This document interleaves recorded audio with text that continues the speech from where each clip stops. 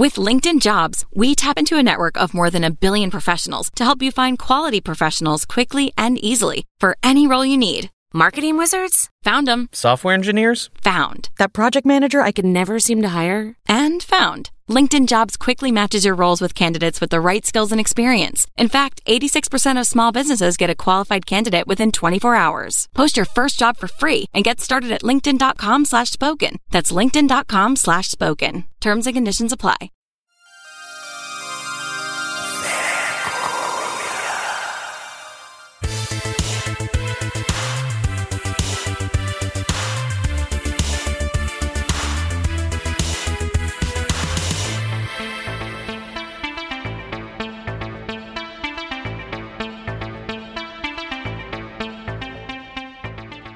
Hello and welcome to Colors of the Dark. I'm your co-host Rebecca McKendry, and with me is Elric Kane. How's it going? How was your Thanksgiving? Man, it feels like a year ago. I have no memory of any of the time period. It was it's like all gone. It wasn't even a week. It was like 5 days. What is that? Tryptophan? It just totally blacked out afterwards. Though I will say that Luke Petrowski, good screenwriter, better pie maker. Seriously? What type of pie did Luke make? He made what are the biscotti cookies that you get on the airplane? He made a biscotti, like tiramisu or cookie dip. But they're just called biscotti, right? Like they're whatever that biscottis. flavor you get on the plane. He turned that into a pie, and it was everyone basically agreed it's probably the best pie anyone had ever tasted. And I was just like, wow. And he made it from scratch. Very impressive. But you should watch The Night House in his honor because it's a good film too. But it's not as good as that pie. As good as it is. Super Dark Times, great movie. Not as good as pie. Not as good as pie. We could go on. New Hellraiser, really interesting take. Not as interesting a take as his pie. So I am now going to have to beg Luke to bring some of his pie to trivia so I can try this out. I was super sick for Thanksgiving, so I didn't even go have dinner. But luckily, I still got my shoe fly pie, which is I think that's like a Pennsylvania thing. Like it was something that my parents always made in Virginia. We always had shoe fly pie. I'm pretty sure that's down from Pennsylvania. But it's like a really heavy, like a shortbread, but with a fuck ton of molasses thrown in, and it's just really sweet. It's like this really sweet shortbread pie-ish sugary thing. And I love that shit. With a tea, it's just decadent. So I wonder if I've tried that. I need to know. I need to try that. I can whip one up, definitely. I mean, I lived in Pennsylvania, so I feel like, and they had a big fair, and I feel like if I would have had it if it's a Pennsylvania thing, because I did try anything sweet there, but I don't know. I'm 99% sure it's Pennsylvania Dutch because there's parts of my family that are diehard Appalachia, and they're going to have very specific things for Thanksgiving dinner. And then I have other parts that are more Northern Virginia, and that's where the shoe fly pie comes out of, is that side of the family. So I feel like it's more Pennsylvania Dutch, but my parents still do very well. At least it's what they always did, what a large group of people in their community did, which is you have oysters on Thanksgiving Day, oysters or shrimp, that it's more of like a seafood, but that's again, bay, we're right on the bay. So yeah, that was always, and blue crabs was always part of it. Okay. So yeah, but I didn't get that. I missed oysters. Your cuisine would not have flown in the movie Thanksgiving. It would have just been weird if they're eating oysters. Oysters the whole time. It wouldn't have quite worked so much, but it is, we are holiday theming this entire episode in the second half of the episode, as you'll see soon, because of the release of Thanksgiving, finally, all these years later, from Eli Roth, and also because of, I think, the holiday that I've already forgotten. The holidays. We just had Thanksgiving and we're on our way to Christmas. Okay. I feel like I'm not. I think that's great. I think if we're still doing the show next year by Halloween, that will be our last episode of the year. I've decided. I think you need to go out with Halloween. I don't. What's the point of the rest of the year? The rest of the year is just like dead time. It's like, you are so weak. I'll pick up the rest of the year doing like Nightmare University episodes. I'll just throw some of those in. People just want to go hard, and then Halloween hits, and you're just like in coma for like 2 months. Are you kidding? Yeah. Oh my gosh. No, Halloween is my chaos season, but for me, the holidays is when I actually get to watch stuff that I don't necessarily have to be watching for a show. Like a lot of times based on jobs I'm doing, or like the screenings that we're hosting in Halloween, and stuff that we're doing for this show, I feel like my viewing always has an agenda, which is fine. I mean, I don't say that like a problem, because I'm still loving everything that I'm watching and getting to be a part of. But like once Thanksgiving happens, it's like my extracurricular commitments drop away, and I can just be like, fuck it, I'm gonna watch like Killer Clowns from Outer Space, because why the fuck not? Oh no, like, I love watching movies after Halloween. I don't like working. Like I feel like anything where I'm on a timetable to deliver, I'm kind of like, I think I should just be allowed a massive holiday where I get to travel the world from November 1st to Christmas. That's my dream life, and I am going to find that life someday, and you can't stop me. And if I need to podcast on Christmas Eve from Paris, that's fine. So mine, so I did this thing. It was a game that I was playing as part of a birthday party a couple of weeks ago, where like it was like this get to know your friends thing. And one of the things was like, what is this person's ultimate goal? And mine was to travel the world on a sailboat. So yeah, I've got to find a way to do that and still watch lots of horror films, but eventually I'm gonna spend my Christmas on a sailboat. I like traveling the world, but I'm not as big. Sailboats are okay. I'm a big train guy. I love being on a train, and I love like international trains where they're just like going along and you can fall asleep, and then like instead of when driving's stressful when you're in different places that with different rules, but trains are like to me the greatest. I always wanted to do the Trans-Siberian Rail. That's like probably my number one goal. So did I. Yeah, to go to like from Mongolia to like St. Petersburg or something sounds like wild. So now we have to do a whole train horror episode. We will podcast from a sailboat somewhere in the Baltic, and then we will. Wait, what? How did we get to the Baltic? And it sounds really somewhere. Cold yeah, at Christmas you're the one who wants time. to go around the world in a boat. You're gonna wuss out at the Baltic. I can like. No, I'm gonna like fuck off to Cabo for Christmas. I'm not gonna go to the Baltic Cabo's not the whole Sea. world. You have to keep going. You realize you're gonna travel, and you can't time your journey to be perfectly seasonal with every stop. It's just not realistic, Bekah. I have a feeling like I just assume the Baltic is like half frozen right now. Like you just can't like just cruise. I think the Arctic is into colder than the Baltic. But, you know, I think any sea journey you do is probably going to have a cold streak. So probably pack it. We're taking the sailboat up to Nome for the holidays. Yeah. It's great. Okay, so. For Christ's sake, Thanksgiving by Eli Roth. All right. I'm going to talk about this movie. Okay, Thanksgiving. I was too excited to wait for you, and then luckily I didn't because you got sick, so I wouldn't have been able to see it because you haven't been able to see it because you got sick. I haven't. I'm still coughing. But you have a good excuse. You have a good excuse. Yeah. I saw with my friend editor Star. This is I was excited. Some of the comparisons that were being made were like Happy Birthday to Me and Saint Valentine's Day and things like that.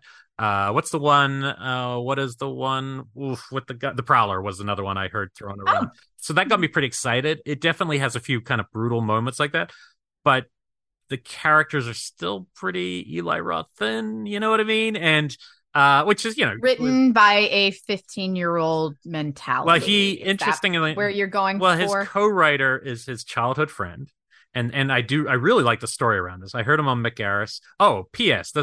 We should tribute our next couple episodes to Mick Garris, who is retiring from the podcast game, so as to make our Rondo existence a little easier. He said, and he is that what he said? No. He was like, "So you'll finally win." No, we don't want the seconds. There's no leftovers. No, but massive respect. Mick is really probably the greatest of all time when it comes to the interview and long format work. All the years we've been doing this, he has also been doing this, and so I just he's only got I think 2 more episodes left, and there's one of them is a live episode. He's doing a live one. So I might try to go just to I think we should. And our friend who also has helped us on our show in the past, John Holland, does all the graphics for his show. So really cool, great work by Mick all these years. So kudos if you're listening, and if not, and congrats on that Rondo. You must enjoy that. It must be really nice, Mick. I hear seething. Well, for those watching on video, it's not seething too much. I will go to sleep next to my Rondo, but mine's on my mantle. You only need one. I'm fine with one. I don't. If we never get another.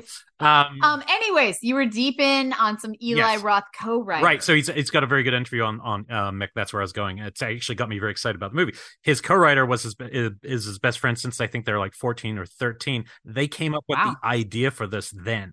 So they were 13 or 14 where they were like, there needs to be a Thanksgiving horror film. And that led to the trailer, obviously. And the trailer is hard to live up to. And it's a tough one because it's so well done. but it doesn't have to deliver it doesn't have to deliver characters or any plot. So it's just got the kills. So there's some interesting stuff. It starts with a Black Friday riot of all these people trying to get into this shop, the night before or the day after, or whatever it is, a year prior to Thanksgiving in this case. And it becomes a bit of a massacre, but it's not a slasher. It's more just people being greedy and awful to each other. And there's things in that didn't necessarily kick it off right exactly for my taste, but that's cool. And then it basically goes to a year later, and somebody is basically taking out the people they viewed as responsible for that riot. And the carver is really cool. The mask is really cool. The setting of the town which is literally the birthplace of Thanksgiving, the holiday, is set. And it's definitely Eli in his wheelhouse. It's been a number of years since he's done a horror film. Yeah. Since Green Inferno, he said.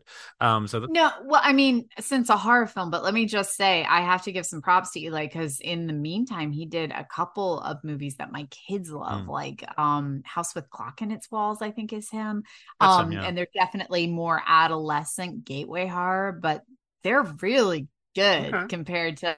I'm always kind of lukewarm on some of Eli's movies. Like some of them I love, and then some of them I'm kind of like, I don't know about you, Green Inferno.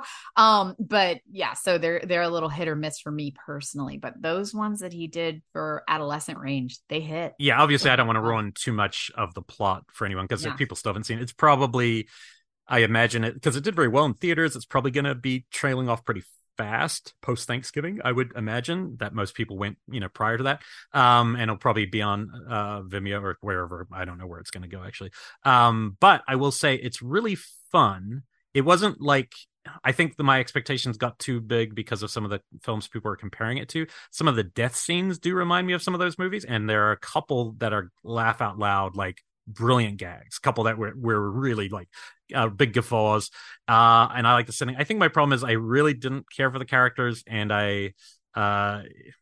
when it ends, I wanted 20 more minutes of real chaos after that moment, because I felt like it had built to something where it's like, but my guess is it was left purposely to create a sequel in the vacuum. Now, that said, I'm a minority, and I'm actually happy about being a minority this time, in the sense of, like, I love that people love this. It actually makes me happy that this is getting, because I want slashers and I want sequels to slashers, because that's often where the more fun stuff can happen. I as I was watching this movie, I was like, I have a feeling that if this gets a sequel, it will be even more fun, because you can get rid of all the setup and just jump into the carver and kind of go hog wild. There's some really, really cool stuff in this, but it wasn't like necessarily for me top 10 material of the year, but we'll see next week or 2 weeks from now when we do our top 10s. Yeah, we've got our top 10 coming up in just 2 weeks, which is really exciting. So a lot of what I have been watching is kind of trying to jam stuff in that I know I might include on my top 10. And I'm going to kick us off with, holy shit, this was just an absolute trip. I had a blast with ONYX the FORTUITOUS and the Talisman of Souls. So I had been hearing about this one. We got press kits from it, from Screambox. I was really excited to see it. And then life happened, and it took me like 3 weeks to actually get to the point where I could watch it. So this is Andrew Bowser, who he wrote, directed, kind of created this entire thing from the ground up, and he stars in it as ONYX the FORTUITOUS. And holy shit, it is so cleverly written. I love the dialogue, but his acting, the character that he creates in ONYX, is just outstanding. It's also got Olivia Taylor-Dudley, who I know from The Magicians, and Barbara Crampton, who is obviously just awesome. And so it's a huge film. Like, this film feels massive. I know that I think they shot it in Massachusetts. It was someplace in the kind of northeastern region, but yeah, it's wild what they're able to do with what they have. The setup is, it is this guy who's kind of schlubby, and he lives with his parents still. Barbara Crampton's his mom and his stepdad, and he works at a burger joint, and he really doesn't seem to have much going on in his life. He's definitely older, doesn't seem to have a lot of friends, but what he does have is he is obsessed with this kind of satanic icon, I'll call him, this kind of occultist who has kind of made a name for himself writing books and doing posts on the internet and a blog and everything, named Bartok the Great. And because of this, ONYX is what he calls himself. He has a different name, but he changes his name to ONYX the FORTUITOUS, decides that he is going to be an occultist himself. And so he enters a contest on Bartok's website for who can be the best occultist. And Bartok is going to select a couple of the people who enter to come actually spend time at his massive mansion and do this like once in a lifetime ritual that they're all going to do together. And somehow this guy wins, and along with like 5 other people. So he shows up at this mansion, and it's like a constant joke that this mansion looks like the place where Meatloaf shot "I Would Do Anything for Love, but I Won't Do That." Like that type of like gothic massive mansion. And it becomes a running gag in the movie. But the 5 of them show up there, and they're all vastly different and from vastly different walks of life. And they soon discover that they are not there for the reasons that they thought, but they're there for a much kind of larger reasons. This goes full creature feature. Like there is wild practical effects happening in this. It is hilarious. I think I did see some pretty scathing reviews on this, which is wild. The reviews on this, I have seen people who love it, like me, who were like, holy shit, this was amazingly creative. And I've seen people that were like, oh my God, this dialogue killed me. And it's very punchy dialogue. The main character of ONYX, he talks very fast. He is quips constantly. And I know that was kind of taxing on some people who reviewed it, but I thought it was hilarious. It's straight up horror comedy. This don't go in this expecting it to be like scare a minute. It's not that type of movie. It feels very much like an 80s throwback horror comedy where it's a horror premise. It's got really great monsters in it, but it is very dark in the humor as well. I thought this was fantastic. It is currently on Screambox. So if you have not subscribed to Screambox yet, here's your reason to. And I think they are offering like a week free right now. So yeah, ONYX the FORTUITOUS and the Talisman of Souls. This was a trip. Is Jeffrey Combs in that one? I thought he was. Jeffrey Combs plays Bartok. Oh, okay. That's so, which is in true Jeffrey Combs fashion. I had been watching the movie with Bartok in it, like the Bartok parts, for about 15 minutes before I went, fuck, that's Jeffrey Combs. Because he's like bald with like wizard eyebrows and, robes and everything. And then I realized that was him. So yes, Jeffrey Combs is in it. He's the best. I feel like I haven't seen him in much horror lately, though. So that's cool. This was great, and it was a fun role for him. Well, one we both saw on Shudder, rounding out kind of new films of the year, The PUPPETMAN. Yes. Directed by Brandon Christensen, which I did want to bring up because it is kind of interesting. He is part of that crew who made Influencer. He didn't direct Influencer, the person we had on the show did, but he's part of that group of people.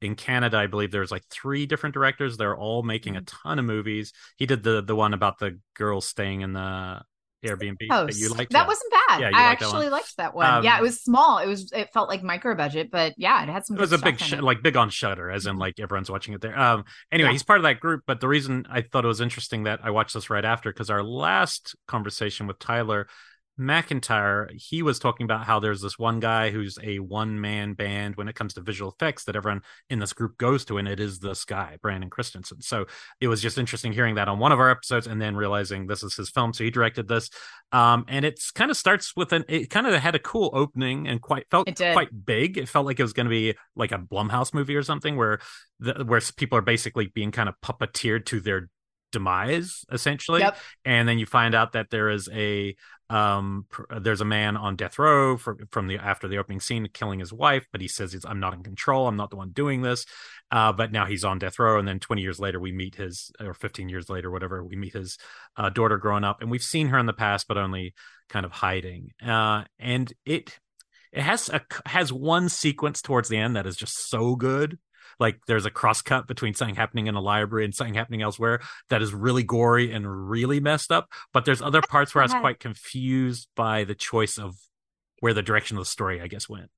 Yeah, I thought the kills were my favorite part. Like there was a lot of really tight, fun, unexpected kills in this because it is that either the whole concept is that something is controlling these people, that they can't control themselves. So they are either killing themselves or attacking other people, but they can't control it. So you'll see them like stabbing somebody saying, I can't stop doing this. I don't know what's happening. I'm out of control.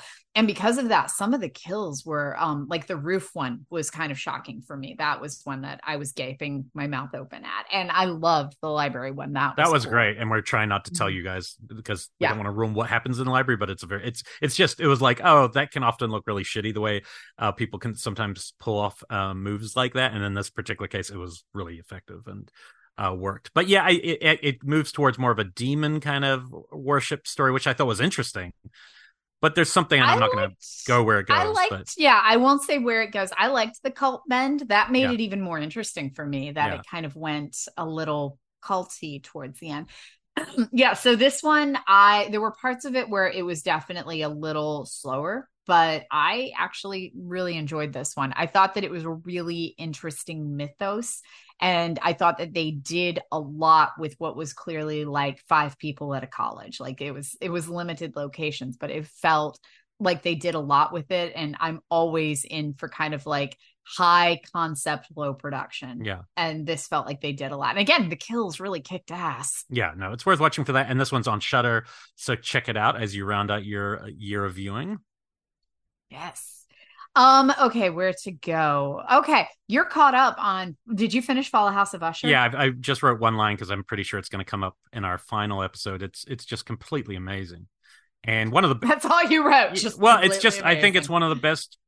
No, not one of the. I think it is the best adaptation of Poe because Poe is inaccessible and dated and old when done. Even like as much as I love some of the Corman movies, like Mask of Red Death is visually I love it, but I still don't get into the stories of them. You know, some of the language is beautiful, and I just think him taking the essence of some of these stories and giving it its own little turn and twists as it went was so great, and how each episode is really about the death of one of your children. Bruce Greenwood, one of the best things he's ever done, you know, so good in this. Carla Gugino, brilliant. Like it's just, I don't know, I was really impressed. I've been impressed by all his big shows for the most part, but this one's right up there. Was how ingrained it was in contemporary culture, because it felt it was dealing with the opioid epidemic and these like, you know, uber rich people who own these corporations and their families, and, you know, kind of the control of the family and the politics behind it. And it felt so now, but at the same time, it was using all of these Poe stories. And so, yeah, I thought this show was absolutely amazing. Just making sure you caught up. We can definitely kind of circle back to that last. I have a feeling it will come up on our final countdown. With that, another TV show that I know we've both been watching. Where are you at in Murder at the End of the World now? Maybe 3 episodes in. I think I'm 4. I didn't realize there was. I probably just missed it. If one was released in the last day or 2, I haven't seen it. I think I just did the 4th episode last night. Okay. I'm not sure. I'm 90% sure I did the 4th episode. So I have been absolutely addicted to this, to the point that I am now waiting for more episodes, and I'm really looking forward to it. And you never watched the OE, right? Mm-mm. I watched maybe the first episode, but it makes me curious if I should go check it out. I don't know. Yeah, because I had students that were obsessed with the OE, and I had watched, like you, I think I watched the first 2 episodes and it didn't hit as much. Yeah. And I remember that being at a time when I had a lot of stuff to watch, so I just did not continue with it. But this, I watched the first episode and was honestly questioning if I was going to keep going. And then the next night I was like, oh, I have to. So Elric talked about this briefly last week, but I'll just, for those of you who missed it, it is about a young girl who her whole thing is crime novels, like true crime. Like she's deep into the true crime space. And she just wrote this novel called Silver Doe about a specific true crime story that happened in her hometown. And she was in love with this guy in it named Bill. And it's about their story together and how they finally got justice for the killer. After she publishes the novel, she is invited to this retreat, is the only way I can call it, that is being thrown by one of the most high-powered business tech guys in this world where it's set. And she is just completely elated. She has no idea why she's being invited, and it's in Iceland. It's basically like Elon Musk if he wasn't like all Eli Musky. It's very much like this charming guy. Like it feels like this very much this big charming guy who's very good and does all these amazing things. And she's been invited along with all of these other tech and industry leaders to go hang out at a hotel in Iceland for a stretch. And they're all talking about what they're working on. And the goal is that they are going to solve world problems, that they're all going to get in the room together and brilliance is going to happen. And they get there and they're really isolated away from everything and they can't get out and people start dying. And it is moody and smart and brooding and has an angst to it that I love, and ingrained in both true crime and technology all at the same time. Yeah, and you don't know exactly where it's going. Like it's good at misleading, or at least making the motives very questionable with who the people are, which I think is going to has Clive Owen and Britt Marling. And I realized one of the women on the plane, I didn't kind of catch it at the start. I should have, because I'm a Twin Peaks junkie, but was Joan Chen from the original Twin Peaks show. And my brain didn't like put it together instantly. I was like, oh, that's a great casting, because she kind of feels like she belongs in that world. But I'm very curious where it goes. Yeah, so I have been really enjoying this one. Not horror as in the sense of like a slasher or monsters are going to jump out, but very much a very tightly woven, very dark murder mystery. Yeah, it's almost... So that is... Yeah. Oh, go ahead. Well, it's almost true crime mixed with sci-fi, but like realistic, on the edge sci-fi that we're close to kind of vibe. Which is it's got an Unfriended vibe as well, because so much of it is technology based. Like there's a lot of kind of tech based stuff that's happening that's kind of unraveling the story. But that is Murder at the End of the World. It is currently on Hulu. Yeah, that's where Hulu, maybe it's an FX show because they get all the FX shows. So if people don't is it Hulu, sometimes you can, that's how you can see them. But this is why I don't watch TV, because it, as much as I used to as a kid and whatnot, because it takes me away from movies. But there was a show that I missed a couple years ago, true crime junkie when I was much younger, and studied criminology and stuff like that, and then kind of stepped away from it. But what I've always been obsessed by is the Black Dahlia story. I because it's so mysterious and there's so many directions. Telling me about that and like all the different theories. There's a book. All of my Black Dahlia knowledge came from There's a great book called Severed, which now has most of the theories are a little outdated, but it's such a well-written book by this LA crime writer guy who has since passed, called John Gilmore. He writes really good books about Los Angeles, but it just it lit my brain up, because you could just imagine who all these men were. You could see who all these suspects were, and it's just a fascinating LA story to me. But anyway, I had heard that there was a TV show, and I'm also not quite as into Chris Pine as Black Dahlia, but I really like Chris Pine. I think he's the best Chris. And I had heard he's the best Chris, the best of the famous Chris's. That's a thing people say. But I agree. Anyway, I had heard he was in some show that touched on it somehow, but I didn't know anything about it. Turns out it's a show. Patty Jenkins is one of the directors, which makes sense because Monster. Carl Franklin, who's just to me one of the great black directors of the last 30 years, really great director. And there's a show called I Am the Night, and it is about... I've heard about this show, and I missed it. It might also be on Hulu, and it's 6 episodes. It was from TNT though originally, and maybe that put me off, because in my mind TNT couldn't go maybe hard enough, but this is really perverted and weird.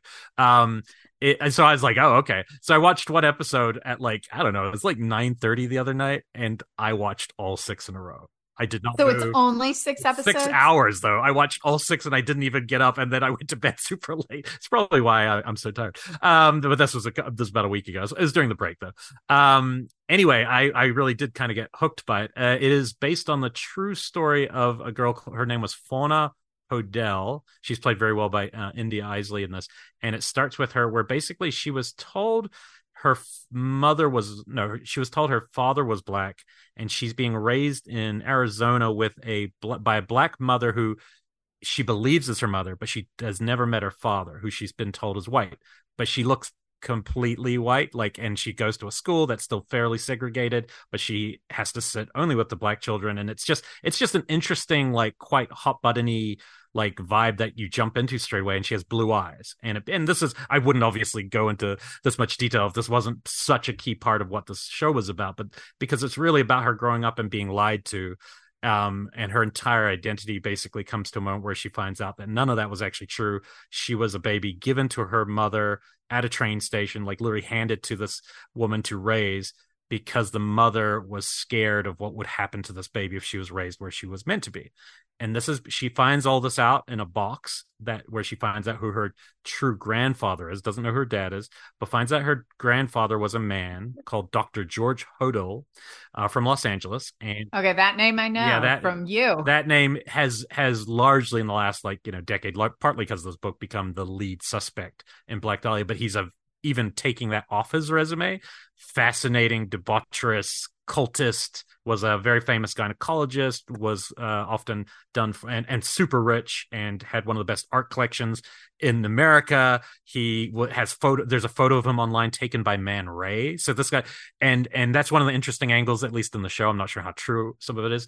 But anyway, she finds out this guy's her granddad, doesn't know anything about the dark stuff around.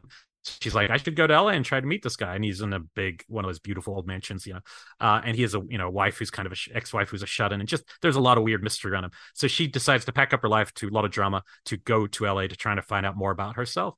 And as she's doing that, that's one of the two storylines. The other storyline is Chris Pine is a ex-Korean War guy who's really kind of fucked up and very PTSD-ish, and was a bit of a hero, but now his life is just basically a hot mess the entire show.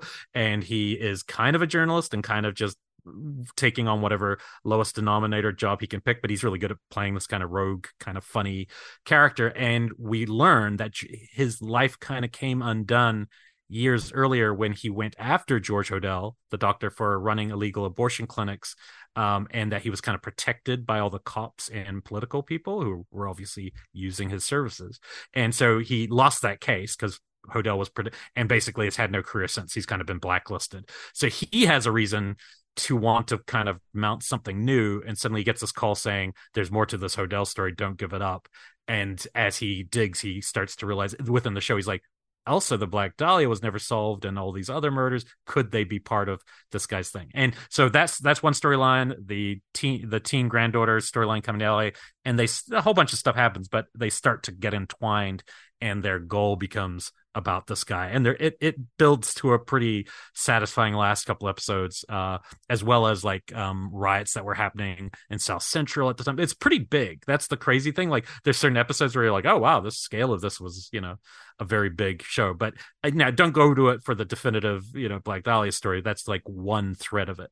But I was in, I wouldn't have watched it for 6 hours if I wasn't, but there's definitely a couple really tense, creepy moments as it goes. So that part of that itch was scratched. Yeah. The book I was telling you about, I think, because I looked it up straight away, I was like, that would make, because it's all told from Elizabeth Short's point of view, the book Severed. And I think when I first moved to LA, I looked it up, and then I learned that maybe Lynch had it at some point, and he had also been looking at Blonde at one point, the book that became the movie Blonde. And we're talking a long time ago.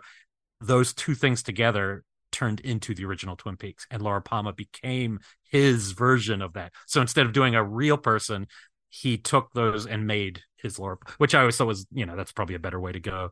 That feels right. Yeah, and you're not going to get taken to task with the things you get wrong historically.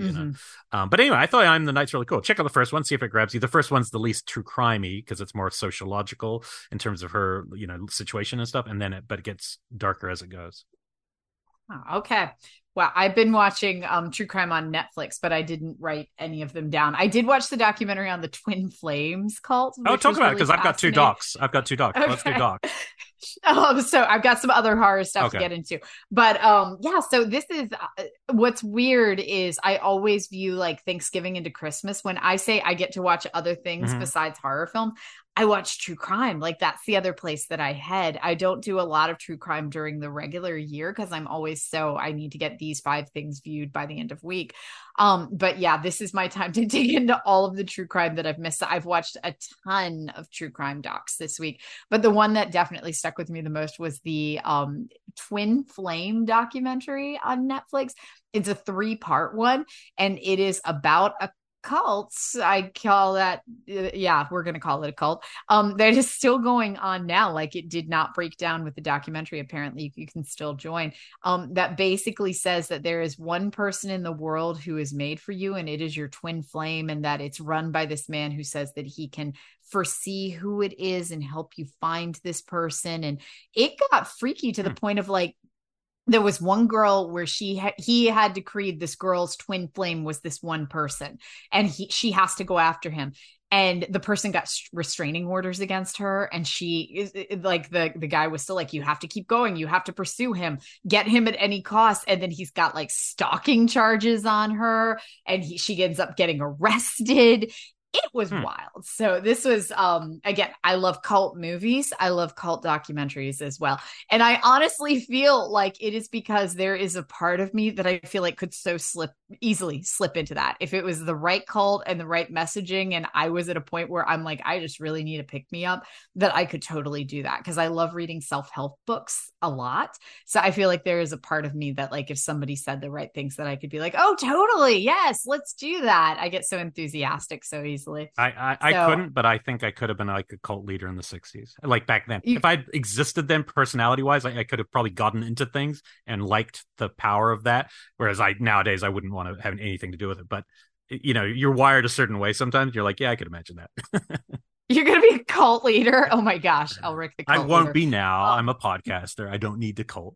That's it. That's it. You don't need a cult. I just need to influence people enough to buy a DVD once in a while, and I'm good. That's all I need. I just proselytize about why everybody needs to watch Slugs, and we're good. I've done the Lord's work for the day. But yeah, this one was absolutely fascinating. Some of the documentaries, the true crime docs. There was another one that I started this week, and I can't even remember what. It was set in Virginia, and that's why I started it. I was like, okay, it's set in Virginia. They tell you in the first 10 minutes who the murderer was, and then it's just about how they did it for the next 3 episodes. And I mean, I realize we're talking about real life murders here, and there's a certain insensitivity that comes with it, but there's also storytelling that I require. So if I know who the murderer is in the first 10 minutes, I can't keep going with it. It's a whole thing. Okay, but tell me, which ones have you been watching? Because I need more. One that you will like for sure, and I guess it was a pretty big one because it was at maybe Fantastic Fest. A lot of people we know had reviewed it prior to me. It was a new release on Amazon called Satan Wants You. And I saw this. I almost watched this. Yeah, it's by 2 directors, Steve Adams and Sean Harler, and it tells the story of the Satanic Panic in the 80s. But it's not trying to do the whole story. It's telling it about the book that largely ignited that panic, which was Michelle Remembers from 1980. Which was a memoir that a psychiatrist wrote with his patient, and really was basically this girl talking about how her mother, basically gave her up to this group of Satanists to do all these awful things, and she was part of this, has this like few-year gap in her memory, and it goes into like really in depth with some of the tapes that he recorded with her to write the book, where he's clearly like doing some of the leading that would become much more common, later in the Satanic Panic. And it seems like he didn't seem like an evil guy. Obviously the act itself could end up being evil for all the things it kind of stoked, but it didn't seem like either of them. Well, maybe she was doing it to get him away from his wife, maybe. Didn't they end up hooking up? They end up together, and it's so it's mostly just about them and this book and the destructive nature of. So it's more like a tee up of the Satanic Panic than a Satanic Panic documentary, which is smart move on their part not to try to bite off too much. So I think on that level, people should check it out. I didn't know about Michelle Remembers. So really? Not really. It's not a book that I read or came across. My parents owned it. And my parents, I mean, my mom was not hardcore Satanic Panic. Yeah. Dave's was like that. Like she still has like tapes from and I mean, obviously all fake, but stuff that says like Smurfs are, reincarnated dead people and will lead your child on a path of Satan. My mom definitely went through a phase. I'm in. Yeah, it's Gargamel, totally Smurfs. Yeah. It's Gargamel all the way. No, all those weird ones. There was definitely a group I remember that was like coming for Saturday morning cartoons that were like, they're all feeding your children satanic messaging and things like that. I do remember my mom hearing that Judas Priest was satanic and wanting to listen to my Judas Priest record and a couple of others. And I remember her definitely, my parents would never stop me from doing anything, but I remember getting questions about Ozzy Osbourne and Dio. And I remember having it be like, are they satanic? And me being kind of, well, yeah, that's like the fun of listening to Dio. Like that's what Dio is. And, that's why you listen to, all of it. And so it was always kind of a weird thing, but I remember her going through and then not really doing anything about it. But I also remember at school, this is in elementary school, them bringing in a specialist to talk to us. I was probably in 2nd or 3rd grade, about in case we saw any satanic symbols painted around the town, to report them. It was very much like DARE drug education, but it was like, if you be looking out for this stuff that could be, satanic. Have Satanists tried to recruit you after school? It was very much like, people offering you drugs, but they were trying to get you to, join Satan. And I remember having that school assembly really vividly. Yeah, I remember the murder of the young, I think his name was Basher. It was a British case, so it was maybe a bigger deal in New Zealand than in maybe America, because we always got the British news. But, with 2 kids, and it was blamed on things like, Satanic Panic or Chucky, or like anything people can throw at these things at the time. And I remember that was probably my first example. And then I remember watching the documentary about Ozzy Osbourne's record being played backwards, and the guy who, tried to shoot himself in the head, all that stuff. But I think maybe I probably got less of it in a smaller country than what was happening in America at the time, I think. Yeah, there was another book that I remember my mom, and these were all just like salacious novels that, again, she read and then never really, they didn't really trickle down into any of our family beliefs. But I remember her reading one called Say You Love Satan, that was about teens who listened to heavy metal and then decided to love Satan, I guess. That was another like really salacious one that followed Michelle Remembers, which was again supposed to be like a memoir about actual teens being, converted to Satanism and all the horrible stuff that they did. Yeah, it was wild times. Yeah, I posted up a couple of years ago, but the best thing to come out of the Satanic Panic is a picture of Tipper Gore holding up, it's an album, Fuck Like a Beast, and by Wasp. And she's just holding up the album and smiling. And that picture is the best thing to come out of the Satanic Panic. I think you would dig this one. I think you should watch this one. I think it's up your alley. And it's got, one of the interesting things is a lot of the themes that end up in her book were things that the psychiatrist, had dealt with. Like when he was like 20, he went to Haiti and he witnessed all this stuff and filmed all this footage, and even that footage comes in. So you're like, yeah, this guy's like taking the stuff he saw somewhere else and now putting it in her memories and making it a much more salacious read, But anyway, worth a check out. Okay, so that is Satan Wants You, which I saw pop up on Amazon. Yeah, I have one more doc. What do you? Yeah, what you got? Go ahead, because I got some graphic novels after this. The last doc. This is one I had seen Ant Timpson promoting a few months ago, and it was on the festival circuit. It was another documentary from New Zealand. I think Ant's the exec producer on. Did you ever see Tickled? That crazy. Yes. Oh my God, I had to turn that off. Pretty painful. I have to admit, I couldn't finish that. I like that movie, but it wasn't painful. because it wasn't good. Yeah. It was painful. Yeah, it's awkward and painful. And that guy ended up. His name's David Ferry. He's a journalist who makes documentaries from New Zealand. He made that, and then he got a Netflix or HBO. One of those gave him a show called Dark Tourist, where he was going around the world. I've seen that. Yeah, he did. I didn't realize that was him. Same guy. And so this is a movie he came up with around the same time as some of those earlier ones, but it took a long time, and it's very personal. It's one of those movies you start and you just feel like you probably like Tickled, but it's also like really depressing and disturbing. It really got under my skin, actually. It's also in Auckland, which is kind of the biggest city in New Zealand. He basically starts doing the story about a in this fancy kind of shishi part of Auckland called Ponsonby. There is an antique store, and it has its own parking space out front. And when you have your own parking space, like you own it, if somebody parks there, you can do it or whatever you want to them. So this guy who works for this thing clamps the cars and puts a clamp on the wheel if you park there, even for 5 minutes, and then says, yeah, you have to give me $800 if you want your car back. And it's all within the law, which is crazy. Wait, it's not like America where you just have it towed? Yeah, and you can't like go out and go at it with a hatchet. Yeah, I don't get it either. Even watching this, I was like, that's a very weird law that there's nothing regulating a private parking spot. But that's what it's about. Like, turns out the guy's done it like, a few hundred times. So you can imagine how much income that's generating. And then this journalist writes a story about like, hey, this is kind of crazy. Why is this woman who owns the store letting her little, henchmen do this to all these cars? That should be a law that gets changed. And then this guy he's writing it about starts to taking interest in him. He digs deeper into the clamper guy, who just seems like some guy who almost like a mechanic or something who works for this place, digs into him. And it turns out he has other legal problems from the past and stories, called himself an heir of a prince bloodline, like just wild criminal stories, all always taking people to court.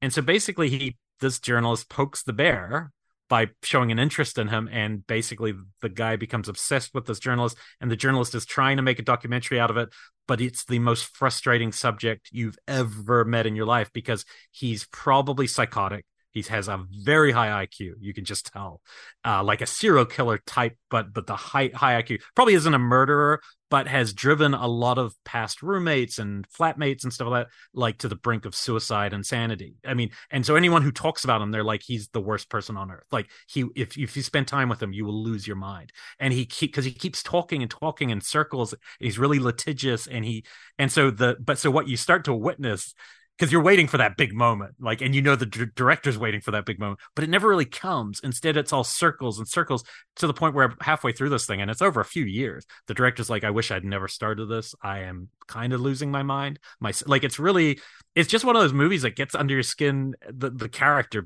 that he's investigating, because he can't find the reason. He's looking, why is this guy like this? And he can't really crack it. And I found it very hypnotic in that way. It's not going to be for everyone. It's going to be like, it's just going to be one of those films that might make you feel icky or something. I don't know. But I found it What is the name of this? It's called Mr., but spelt Mister, Organ, Organ. Brand new. I don't know if it's completely just off the festival thing here, but people should put on their radar if you're into dark things. And for me, it's always cool to watch things taking place back in New Zealand, where I just had visited that area, and just sometimes you hear people, the way they talk and stuff, and you go like, oh, why is this guy not in jail? But it's just fascinating, these kinds of minds, when you see them over time working. It's just, I don't think we get a lot of, I mean, Mindhunter is obviously a good show at like charting some of that dramatically, but this is a real person. Mm-hmm. We're watching a real documentary in real time where something bad could have happened. I mean, let me just put it this way. Halfway through this film, the, let's say, bad guy in quote marks comes up to him and goes, I just want to give you this. This is a key to your apartment that somebody gave me. I can't tell you who it is, but somebody gave me this, and I don't need it, so I'm going to give it back to you. I mean, purely just, and the guy's like, wait, how the fuck do you have a key? Like, and the director's like 100% sure that no one gave it to him, that this guy somehow broke in, made a key, and is just menacing him, like kind of gaslighting him. And it's kind of crazy. This is the kind of film that probably could have ended with the director being murdered, and we would, it'd be a very different problem, but it has that vibe because the guy is so just, he's just kind of odd. It's, but anyway, I thought it got under my skin, so I thought I'd mention. Well, it's not completely hard. Tickled bothered me, even though Tickled wasn't horror either. I remember we covered that at Fangoria because it freaked us out so much that like I wasn't the only one who was like, I can't get through this, y'all. This is intense. This was like bothered me on like a visceral level, like gut crawling level. And it's not even doing anything. It's not gross. It's not scary. It's just crawling inside the way that it's set up. So okay, I'll give Mr. Organ a try. This one, I like psychological warfare a little bit better. It's definitely that. It's definitely psychological warfare. Okay. So I will quickly do this one because I have watched this and discussed it on the show to no end. But our TV died over the holiday, which really sucked because then at that point I am home by myself with two kids who have colds, and both of them are like dying on the couch, and then suddenly our television dies, like a very hard death. And I couldn't get it to restart. Now I'm like, what the fuck do I do now? Like, I'm just dead. And so I ended up going on a Black Friday sale on Amazon and ordering a television that like was going to be delivered the next day just so that we'd have something. So we got a new TV, which was nice. So finally I have a 4K TV in the living room and got it on a good Black Friday deal. And then it was like, well, what is the very first thing that we should watch on the new television? And I'm trying to get the kids more into horror. And we've been starting, like I showed them The Thing. We watched Alien. We watched Tremors again. And I was like, you know what, y'all, we're going to watch Deep Rising. It's the first thing. Picking 1998 movie with questionable visual effects at the time. Like they by today's standard, they're awful. That is the very first thing I'm going to watch on my brand new 4K television. So fine, pop in my fancy Blu-ray of Deep Rising. And let me just say, this one is still so much fun, even with the questionable CG effects. Treat Williams, Bekah, such a good combination. And the monster, even though that it is hilariously CG, it's just a great one. And this, the only scenes that were kind of like, cringy for my 8-year-old, the one where the guy gets vomited back out and he's like half digested and then his like half a body is crawling. And I was so worried about that scene. I'm like, oh my God, is this like childhood trauma? And they absolutely loved it. And then the next day they were like, can we watch the digested body scene again? And I'm like, oh God, that was trauma. Like, I'm going to hear about this from a therapist later. But yeah, it was a trip. That was like me in so Deliverance. Anyway, you're just watching the scene I was and 8 over. years old and squealing like a pig. I was like, wait, what is happening? This cannot be good. But... No, we're not doing that Okay. yet, or ever. No. Right now, I'm still like right now they're watching Kong Skull Island, which isn't really scary in any capacity. That one's more fun.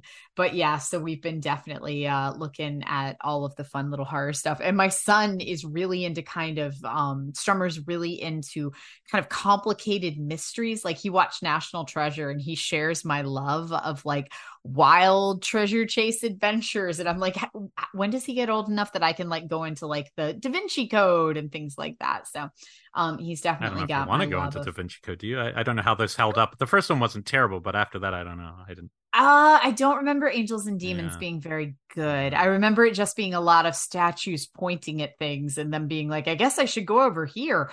Da Vinci Code, I remember being awesome. It is hard to visualize all those like literary clues that you would get in a book. It's hard to visualize some of that, but I do like those kind of stories as well. The National Treasures I only watched a couple years ago finally, and they were so much better than I thought they were going to be.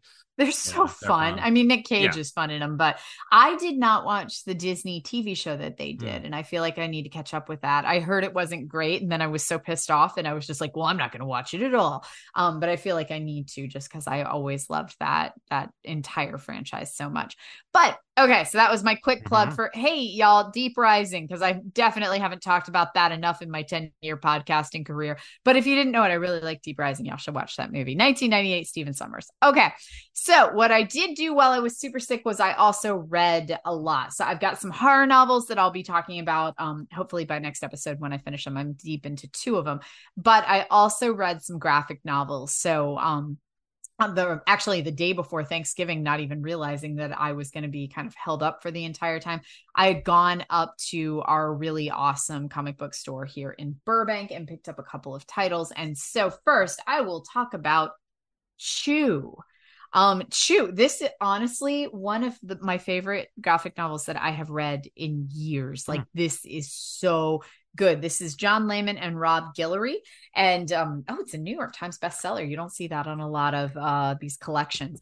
But the whole setup of this, it is about a detective named Tony Chew, but he is what they call a sebopath. He is sebopathic, meaning that whatever he eats, he can get psychic visions from. So if he eats, a potato chip, he can see the factory that it is made in, the guy who sliced the potatoes. If he eats a dead body, he can get the whole history of the dead body. And so he doesn't like to do that, but it definitely leads him to eat some interesting stuff. And even the world that it exists in is interesting in itself because it exists in a world where chicken has become illegal, where this bird flu swept across the nation. It was very much like a pandemic. Everybody was locked down. There's vaccinations. And so chickens were made illegal. You can't buy chicken anywhere. So all of these black market chicken restaurants have popped up where you're eating chicken. Like that's become this like black market delicacy. And at the same time, there's part of the population who has become chicken flu deniers, where they're like, the whole thing was just cooked up by the government to try to control the food supply. There never was any type of avian flu or anything like that. And so he's existing in this world where we've already got this political division. People are already angry at each other. And then he is investigating murders, specifically using his sebopathic power. Now, he can't just always eat the person and immediately see who killed them, but a lot of times he can see the moments before the death. And so it's a really cool concept that I have never seen before, and it does some really interesting things with it. So I'm holding right here the volume 1 Taster's Choice, which is like the first collection of issues together. And so each one is kind of a different crime, but there's also through lines. So there's larger criminals that he's trying to catch the entire time. And then there's a food critic that he falls madly in love with. So yeah, it's just really fun. It's just a really tight kind of true crime murder mystery, but in a really fun and funny way. It's not dark. It's not like a Torso where it's really dark. Like, it's fun. So this is Chew. I loved this one. And then the other one that I read this week, The Deviant. This is brand new. This is brand new, first issue out. Actually, I think the second issue is being released today on the day that we are taping this. And this is James Tynion IV, who we have read Nice House on the Lake by. I've read a bunch of stuff by this writer. Absolutely. Oh gosh, I can only remember the spinoff, House of Slaughter. Oh, Something's Killing the Children. So yeah, this is just a really good writer, has done a bunch of horror stuff that I've loved for the past couple of years. The Deviant is brand new, so there's only one issue out that I've read so far, but in the first issue, it is a Christmas horror story. And it starts in 1972 Milwaukee as this Santa Claus is killing people and specifically targeting young men. And we come to find out that it's got a lot of gay, not even undertones. It's part of the story, who they think is killing gay men, or young men in general. And it's a Santa mask. It's like this really fucked up Santa mask. They, in 1972, arrest this one person for it, who is kind of the well-known town gay man. And in 1972, he's arrested. They think he's already despicable and gross and a pervert. And so he is arrested and dubbed the Deviant Killer. And for the past 50 years that he has been in prison, he has always said, I never did this. This was not me. But he has grown really cynical and funny about it. And the specific episode, we open with the killing, but this particular issue is a writer now in present day has gone into prison and is interviewing the Deviant Killer, this man who's been in prison for 50 years on it, on his crimes. And this man is still darkly funny, super sharp, sardonic, but still saying, I didn't do this, but whatever, y'all didn't catch who did, so that's on you. And then the crimes start back up.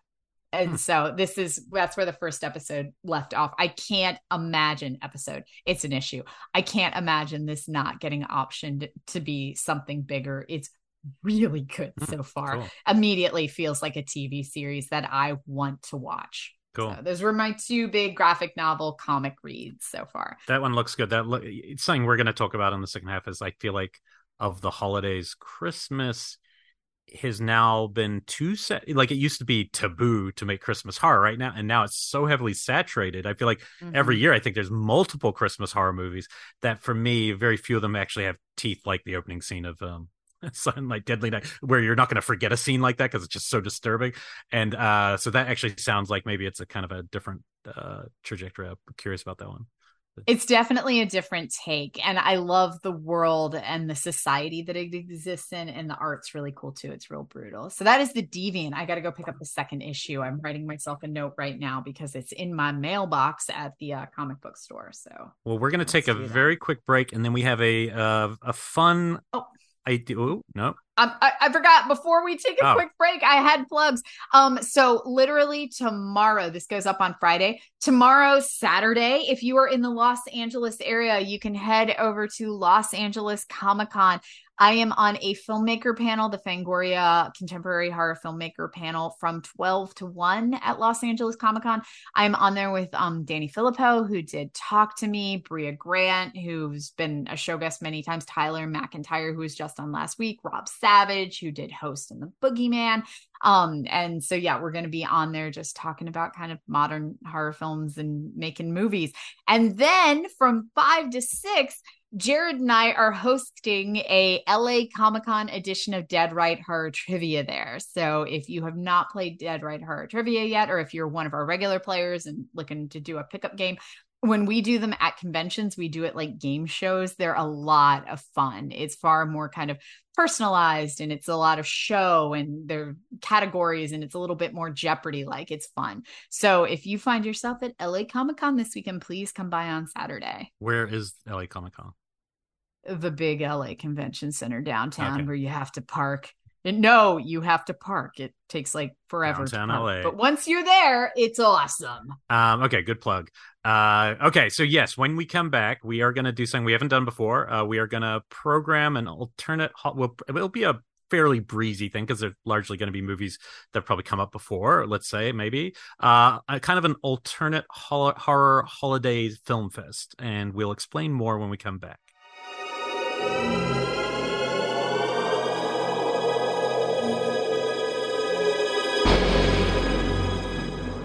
Okay, welcome back. So this is our first ever alt horror holiday film fest.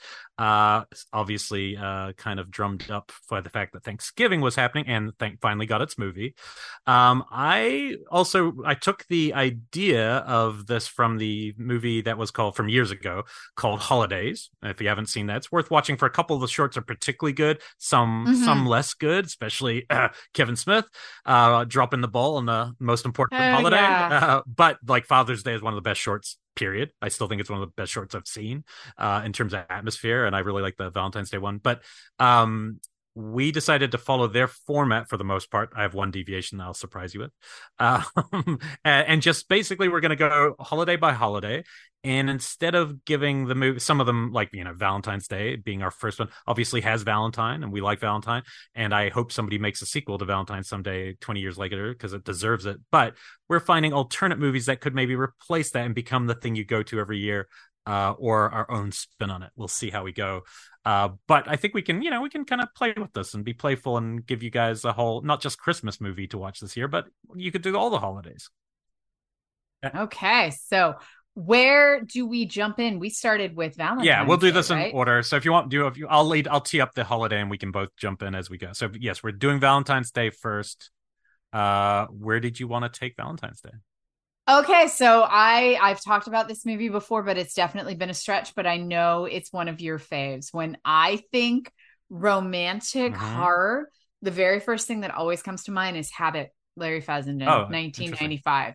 100%. Like, this is such a romantic movie for me. It's not. I mean, like, no, it is. The characters are going through a romance. Like, yeah, this for me is it exists in the serotonin that exists for like the first 2 months of any new relationship where everything is a high. And so this exists in that high. And I love this movie so much. It's vampires at the end of the day. It's Larry Fessenden falls in love with a girl who thinks she's a vampire in this very much New York City 90s art underground scene, but so good. Yeah. So I have, like, in my short list, it's like Possession, The Hunger, The Fly, which is one of the most romantic movies, and Habit. They're my like short list ones. So I agree with you on Habit. The one that I think, and I think it has been in recent years, I've seen it pop up on at this time of year, people will post pictures, but I think it's the perfect Valentine's movie and should be the one everyone watches, is Love Means Never Having to Say You're Ugly. And that is the abominable Dr. Phibes. I agree. To me, it's the ultimate. Brilliant. And one of the things I hadn't thought about, like, obviously, if you haven't seen this movie, you really should, because it's one of the most stylized, fun Vincent Price movies. He is a scientist, a biblical scholar, an organist, all these things, who has apparently died in an accident that took his wife she was killed on the operating table, and he blames these people, and he uses the 9 diabolical curses, biblical plagues of Egypt to get his revenge. But that wouldn't be enough. What I actually was really kind of thinking about Valentine's Day and the way it looks, then think about the way this movie kind of looks like a chocolate heart candy box. That cheesy Valentine's, it kind of has that palette, and I don't think it's intentional at all, but I think it makes it the perfect Valentine's Day movie. It does feel candy colored. No, this Vibes is surprisingly romantic across the board, and so is the second one. Right, the second one's fun too, but the concept of it is pure romance in terms of his reason for revenge. So I think that would be, and I'm thinking, like, if only one movie forever could become that Valentine's, I think this movie deserves it. So, okay, so that's Valentine's Day. We're giving our little twist. This next one I'll be very curious about because you have some Irish in you. We are going to St. Paddy's Day. Yes, which isn't as big in LA. Day. Chicago had a huge one. I'm sure Boston. New York always had a huge one. Yeah. New York, we closed down the office every year. Like, the Fangoria office would literally close because the New York St. Patrick's Day parade was so huge we wouldn't be able to get home if we tried. So yeah, it was nice. We got the day off and then we got to go to a parade. So everyone's go-to for horror film on St. Patrick's Day is always Leprechaun. Yeah. You know, we all love Lep in the Hood. But I recalled, and I saw this at the top of the year, this year, that I had seen another Leprechaun-based horror film or I won't say Leprechaun, I'll say Little People-based horror film this year, 2023, that I was quite impressed by, that I don't think got nearly enough love. So I figure this is a great time to once again talk about Unwelcome. And this I had watched back in January. I think somebody sent me a screener for this, and it ended up going, I'm fairly sure, to Shudder at some point. But it was released by Warner Brothers in other parts of the world. This is a big movie, big Irish movie. It is about a couple who live in deep inner city London, and she is pregnant. And she is attacked one night by a gang outside of her flat.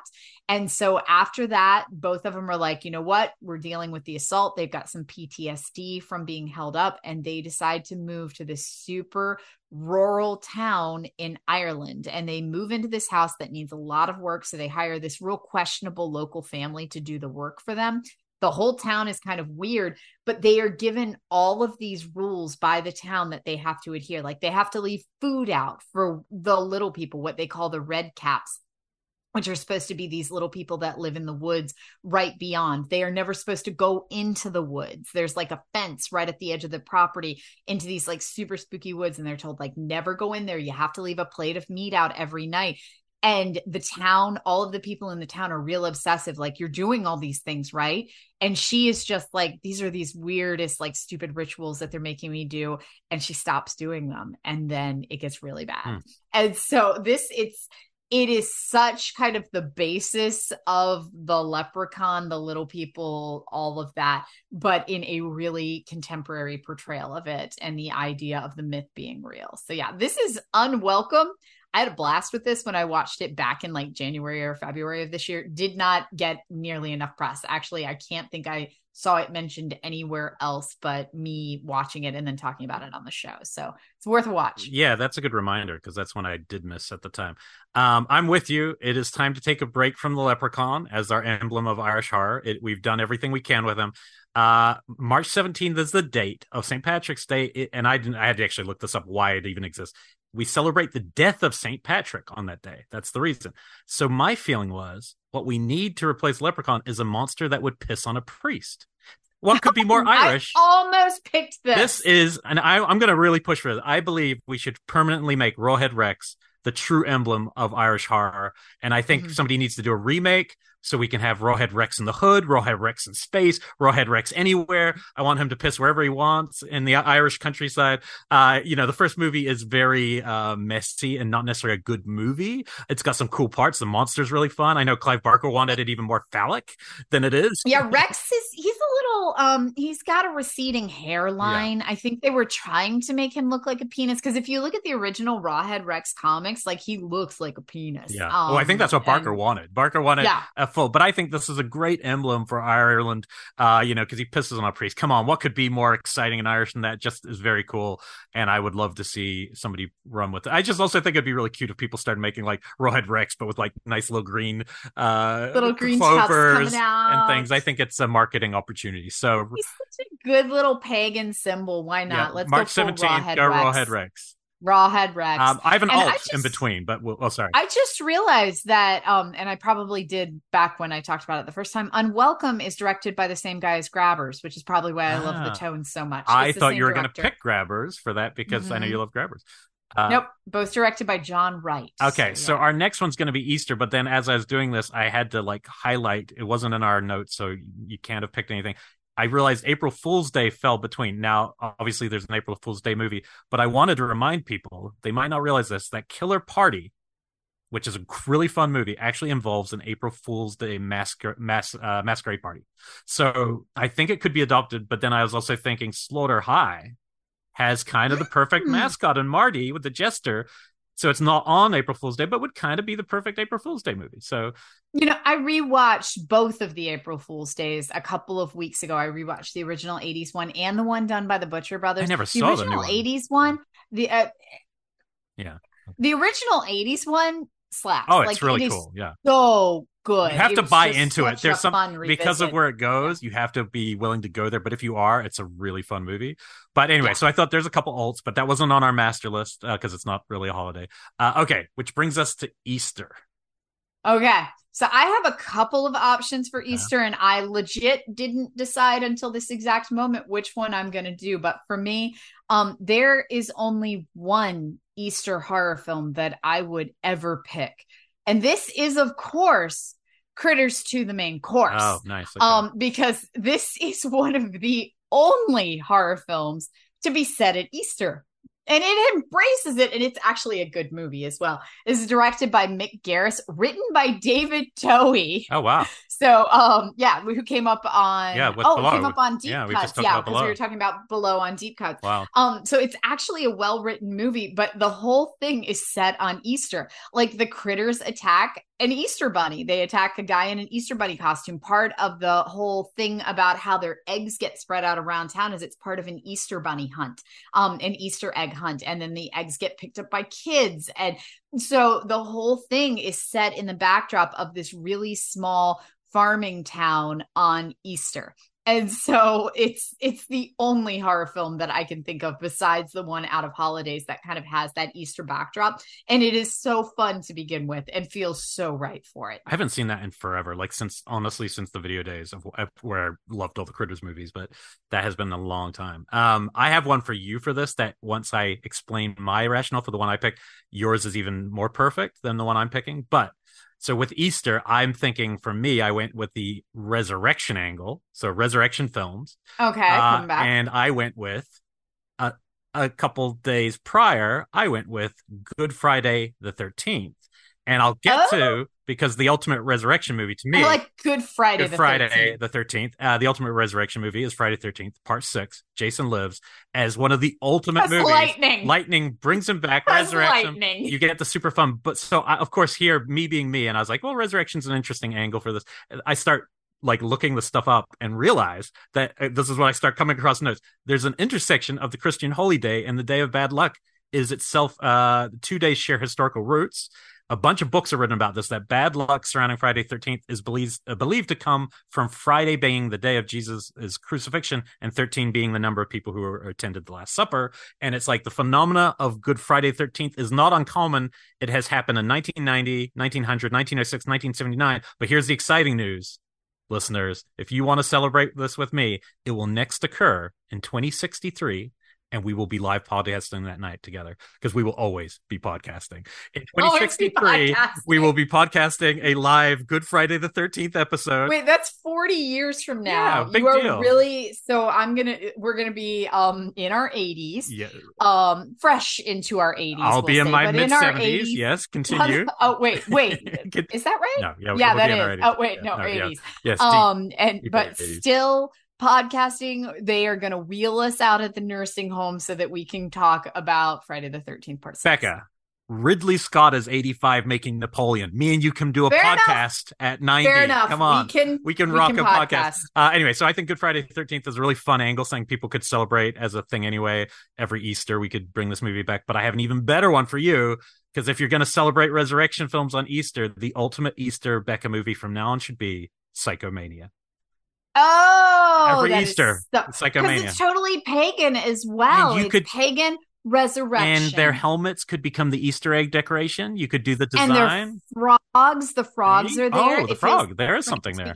So anyway. So the other Easter movies that I kind of had in there, I had Valerie and a Week of Wonders, just because it was all about birth, spring, there's discovery, definitely a vibe there. Womanhood. Yeah, there's a whole vibe. I also wrote down that's really tight made for TV movie that I had watched. I think we covered it on Deep Cuts last spring, Secrets of Harvest Home, because that is all about kind of the pagan rituals of Easter. I still want to see that one. So it was another good luck finding it. I think I ended up having to bootleg that one, but it was really tight. And that is another one that feels very much of Easter and all of the Easter holidays. I had when I was like 10, I had my birthday on Easter, exactly on Easter Day. And I think it's only happened once in my life. So I grew up thinking, oh, my birthday must be Easter, but it changes. It's a weird holiday. It bounces quite a wide gap of dates for Easter. It's weird.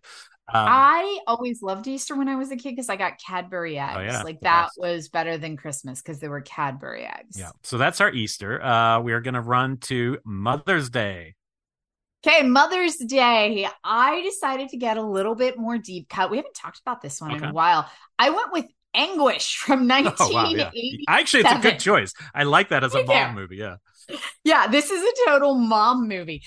This is a Spanish film from 1987, and it is a film within a film. So it is about two different stories happening simultaneously that eventually kind of start to intersect.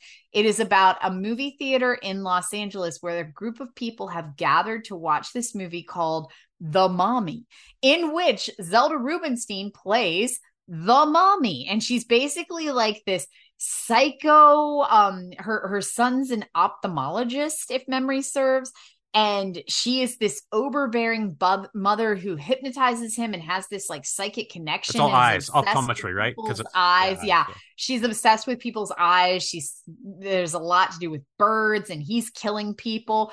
And so as people are watching this horror story about this overbearing mom obsessed with eyeballs, who is also kind of psychically controlling her son, we're also watching the patrons in the theater as something starts to happen that gets really disorienting. One of the teen girls dies in the theater, and we realize that there's a killer in the theater, as well as we're watching enough of this movie on screen that we're becoming equally engaged in what's happening in The Mommy, a good movie its own right. So it's a film within a film. But I just love Zelda Rubinstein in this as the overbearing mother, because she really does go like full like mama's, mama knows what's best and mother's wishes and things like that. This is a great film. This film does not get nearly enough love. And so anytime I can discuss Anguish, let's do it. And it's a good, like, maybe the ultimate movie to see in a movie theater because it's such a mind fuck of the movie going experience, which is great. Yep. No, that's a great choice for this. I think it did flicker in my mind too, but there was one I also had a deep cut that just no one talks about, and it's so fun, and it's a goofy movie and feels like Mother's Day. The tagline for this movie is "Call her mad, call her a monster. Just make sure you call her once a week." Mom. It's just called Mom. It's from 1990. It's a deep cut that I saw, I think, for the other show I do. I think I did it on an all-nighter, and I hadn't heard of it. It's a 1990 movie, and it is really. I've never seen this. It's really good. Like, I was so surprised, and it's right up your alley because it's pure horror comedy. It opens with that guy Brian James, who's in all those kind of Sam Raimi movies. He's like, somehow I can't remember how it happens at a truck stop or something. He is bit by a werewolf, and then he comes to Los Angeles and he tries to rent a room from this old woman, and she is just perfectly motherish, like older grandma type woman. She rents a room to her, and eventually she also gets infected from him. And so this son, who's always going to visit his mom, starts noticing his mom acting weirder and weirder, and by the end of this movie she turns into a full crazy werewolf, like where the practical was so wild I was like, whoa, what the hell. And she's out stalking people and stuff, but it's still set like a 80s comedy in every other part. But the mom is played by Jean Bates, and she's like one of those actresses been around since the 30s. And you look her up, and she was the mom in Eraserhead. She's the one that when Henry goes to the house, she's the weird one. Yeah. She's also in Mulholland Drive. She's the one smiling with the big smile in the car with the older guy. I mean, she just has one of those like uncanny vibes about her. But this is a really, really fun movie that I haven't probably talked about really here. And it's I feel like this maybe would be how it would get noticed. It's Mother's Day. Watch a movie called Mom, and it's super cute and actually quite fun. So that is Mom from 1990. I think there's a release now. I think when I talked about it first, it was like something that wasn't out, and I think now maybe there is a release. Okay. Father's Day. Mother's Day. Let's head into Father's Day. This is the one where I went most traditional, but this admittedly film will always make me cry and always make me think of like dad connection, and that's Train to Busan. Like this is my most kind of standard commercial one on this, but at the same time it's still international. So if you have not seen Train to Busan, you need to get on that shit. This is South Korean from 2016 about a dad and a young girl stuck on a train when zombies attack. The other one, oh gosh, one just came to mind. What was the one about the dad and the girl who were connected through heavy metal music? And there was a demon in the house. That was another really good by the director who made The Loved Ones. Devil's Candy. Devil's Candy, yeah. I think it was. Yeah, that's another really good Father's Day one. Yeah, Ethan Embry is the dad. He's really good at Yeah. that. Oh, Ethan Embry is so good in that. Yeah. Well, my obvious one, like, to me, if you say the word father, I always think of Hellraiser, and "Come to Daddy" is the phrase that I think of every single time. But yeah, my brain went straight to Stepfather and Terry O'Quinn, and then I pivoted because he's a stepfather. I don't want to celebrate stepfathers on Father's Day when I could celebrate an even weirder thing, and also Terry O'Quinn, and get across one of my favorite movies, and that is Pin, A Plastic Nightmare. I almost picked Pin. It's a perfect Father's Day movie because it's about a dad who's like teaching his children through this plastic dummy because he's like a weirdo, controlling weirdo, also played by Terry O'Quinn. And then he gets killed in an accident, and his two kids keep growing up, and they're left with Pin. They're left with Pin, and Pin keeps giving advice. So Pin becomes substitute dad, substitute brother, lover. He's like becomes all the roles. But I think it makes for a fun.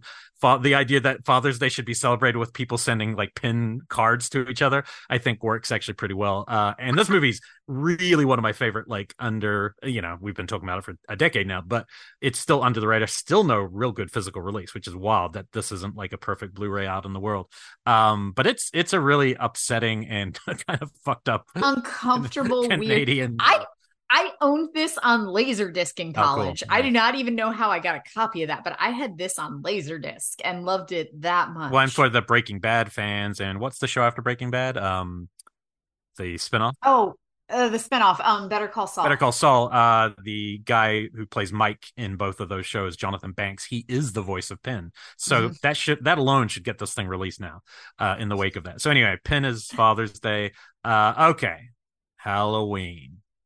Okay, so I didn't want to go with like a traditional Halloween movie. We have tons of them, obviously. I wanted to go with something that was a little bit deeper cut. So I decided to go with, admittedly, my favorite slasher, like one of my all-time favorite slashers. And this is Popcorn from 1991. Yeah, I love this one so much. It is about a girl whose mother has been killed, or her mother has been, in some way, her mother went through this kind of like trauma when she was younger. I don't even remember. Left a cult or something, Yeah, like there was something, she was being chased by like a killer. I can't even remember the setup of it. But anyway, the young girl now, she's a film student. And she is, once she's at this college, and she wants to hold a benefit to try to fund her film program. Wait, a reggae benefit?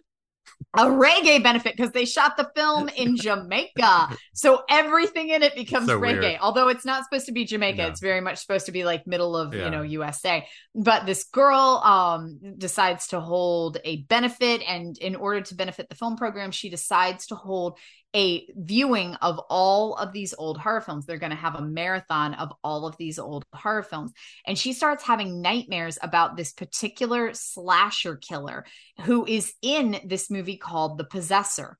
And she starts dreaming about it. She starts feeling it. And then all of a sudden people around her start dying as she's prepping for this. So it's a lot of this is like a love letter to horror films, because it's all about kind of setting up, like they're showing Mosquito, this 3D film, and they're doing like electric buzzers and Odorama, and they're playing with all of these different films. And they've got all these gimmicks. It feels very kind of William Castle-y, but then they're leading up to this super scary, barely shown cult film called Possessor that they are, it seems to be coming to life. And so the movie is just, it's fun. It is a fun film, and I love the slasher angle of it too. And great practical effects. And I agree with you. I think it's one of my favorite slasher villains. Like the performance is so good, and it's a really underrated, fun movie. Perfect Halloween pick, actually. Like that one didn't even come into my brain this time. I don't even know if it's set on Halloween. I think they're just hosting, but everyone's dressed up, and horror movie marathon at their university. Yeah, and everybody's dressed up, so it feels like Halloween because it's such a celebration about horror films where everybody's dressed up throughout. I would match that one if you're going to do a double feature of like Halloween, but maybe not on that night, with Fade to Black, because it's Fade to he's Black's also wonderful. dressing in the character. So those two together would be a great double. I went with one that I've talked about a lot, but I'm going to keep talking about it until it gets released, because to me it is the thing I want to watch at Halloween now, and that's The Midnight Hour, the TV movie from 1985. This thing is still so underrated, and like Mark Ward messaged me about this one a couple of weeks ago and told me I needed to watch it as well. That's what Shane Bitterling showed it to me about maybe 7 or 8 years ago, and like I hadn't heard of it, and he had a pretty good copy, and I was really blown away how it's like the ultimate. It's basically if you love, and like for me, one of my earliest horror things, probably anyone in our generation, was Thriller, the music video. What like actually scared me. People might think that's silly now, but like I listened to it on the radio once and had to go outside because I was scared that something was going to get me in my house. That's how much it got under my skin. Like just Vincent Price's voice in that even. So this is like a feature length version of that music video. It's like clearly influenced. It is basically about a small town that is has something in its past. Like it's one of those old colonial towns, and they kind of undo these old colonial props, and they go to a cemetery and they kind of joke around doing a ceremony, and then everything from the dead comes back that night while they're having their big Halloween party. So it's a mixture of teenagers like Peter DeLuise from 21 Jump Street and LeVar Burton, Henry Belafonte's daughter, Sabri Belafonte, all these people, people Dee Dee Pfeiffer is it. It's just like a really interesting group of like 80 stars. And they start having all these different all different kind of creatures come back, but that's what's super fun. And there's this really good subplot story of one of their friends who meets this like teen cheerleader that seems new to the town. You don't really realize she's dead at the start, and so as you watch it, they have this romance, but she's just one of the things that came back that night. And it's a really sweet kind of center to it. It's truly great. I'm sure it's like there's probably a good copy on YouTube, but it's a bummer that something like this hasn't gotten its full due. It's got Wolfman Jack throughout it doing voice, on the radio all the way through. So super fun. So I have to keep putting that on the radar for people if they haven't seen it already. So that's the midnight hour for Halloween, which brings us. It's on YouTube. Yeah, that's I think probably the only way you can really see it well these days. But it's probably a pretty good copy from memory. Oh, and I have a correction. I remembered the popcorn killer, the possessor, in a like fleshy looking mask, kind of like the Cronenberg character from Nightbreed, where it's like this fleshy looking tight mask. I just looked at a picture. It's not. It's his actual flesh. So I don't think he's wearing a mask in that. But anyway, he wears different disguises. His face is all fucked up. Yeah, he's wearing different disguises throughout. But yeah. So yeah, still great. And now I've had Midnight Hour on my list forever. Yeah, it's so up your alley. It's not even funny. You're gonna love it. Setting the scene for Thanksgiving, I will say, and these are new ones, so there won't be in your list. I do feel like even though people keep every year saying we don't have Thanksgiving really movies, I'm always like, well, I really do believe Black Coat's Daughter and Your Next. Your next it really is. I mean, it has all the hallmarks. They just don't say it. And I think The Menu would be a fun adoption these days because of what it's about. It's kind of fun. So I think there has been movies that have, and we talked about Christie a couple of weeks ago, but now we have a role called Thanksgiving. So I'm curious. We can't talk about Christie anymore. We killed that one. Oh, we killed that one. Oh, fight. It died to Blood Rage? We can only talk about Blood Rage. Damn, that was a tight contest, though. Yeah. We can't talk about Christie anymore. It's dead to us. It is not the cranberry sauce. Okay, so where did you take your new Thanksgiving? Okay, so I went in a vastly different direction to a completely different country that doesn't even have Thanksgiving as we know it, which feels like the most un-American thing to do. But for some reason, when I was thinking about, I have two, by the way, I have two titles here. When I was thinking about what Thanksgiving is to me, it was always family together when I was little, but I have not been with my family for Thanksgiving since I was at college. Like I would never have gone home for Thanksgiving. You only had like 3 days break. So it always became the Friendsgiving, I am gathering to have a meal and celebrate with my friends. And so it always became kind of this, I'm creating a family with whoever I'm with, this kind of celebration of people around me. People call that Friendsgiving. I think that's a thing. Friendsgiving. Yeah. It's a nice little word there, but yeah. So that is all I've ever had. And even now it's always, kind of sometimes we hang out with friends on Thanksgiving. Sometimes it's just us. Like it's always just this day of kind of crafting your own family and celebrating the people around you, your friends. So I went with, and it's been a long time since I talked about this one on the show, and I love this movie, Midnight Ballad for Ghost Theater. I haven't seen this. This is such a fucking deep cut. I mentioned this on a show back. I'm thinking like Killer POV. I definitely heard the title from you. Yeah. It's never had a release here in the States. Like, I think you'd have to dig for it. This South Korean, it's a horror musical. So I will say this is most in the vein of when it came out critically, they kept saying it was like Tim Burton or Rocky Horror Picture Show. So if those two things are your jam, if you are a Tim Burton Rocky Horror Picture Show fan, holy shit, you got to check out Midnight Ballad for Ghost Theater. The whole concept is this girl, she is really young and she is being raised by her grandmother. And her grandmother loves going to the movies. And one night she gets up in the middle of the night and she says, you know what? I'm not feeling well. I don't know how much longer I'm going to be around, but I'm going to go to the movies one last time. You stay here. And grandma takes off to the movies and she disappears at the movie theater. And the cops say she never came. We don't know where she is. She didn't disappear in the movie theater. We searched the whole theater. We don't know where your grandma is. She probably had dementia and wandered off. But the girl becomes obsessed. She's like 11, 12. She becomes obsessed with the fact that her grandmother went into the movie theater and disappeared in there. So she decides to get a part-time job working at the theater to try to find her grandmother there. And instead, what she finds is all of these ghosts that live in the theater from all different times of movies. So like from the 1940s, from the 1960s, they're all of these different ghosts from different periods of movies who had all worked in the film industry. And so a lot of it, it's like Hugo, where it's about this love of making movies and of all of these different types of cinema. And she becomes part of this ghost troupe. She still very much corporeal human. But they basically, because she doesn't have her grandmother anymore and she doesn't have a family, they become her family. And while she's still trying to uncover the story of what happened to her grandmother there, it is a bittersweet horror musical. I love this so much. It's like if Hugo got really fucking dark and mixed with Rocky Horror Picture Show and got, questionably tasteless all at the same time. But it is all about that kind of cobbled together family and, love the ones you're with. So hard to find. 2006, Midnight Ballad for Ghost Theater. This has gotten a cult audience, but even still, it did not get nearly the love and attention I felt it needed.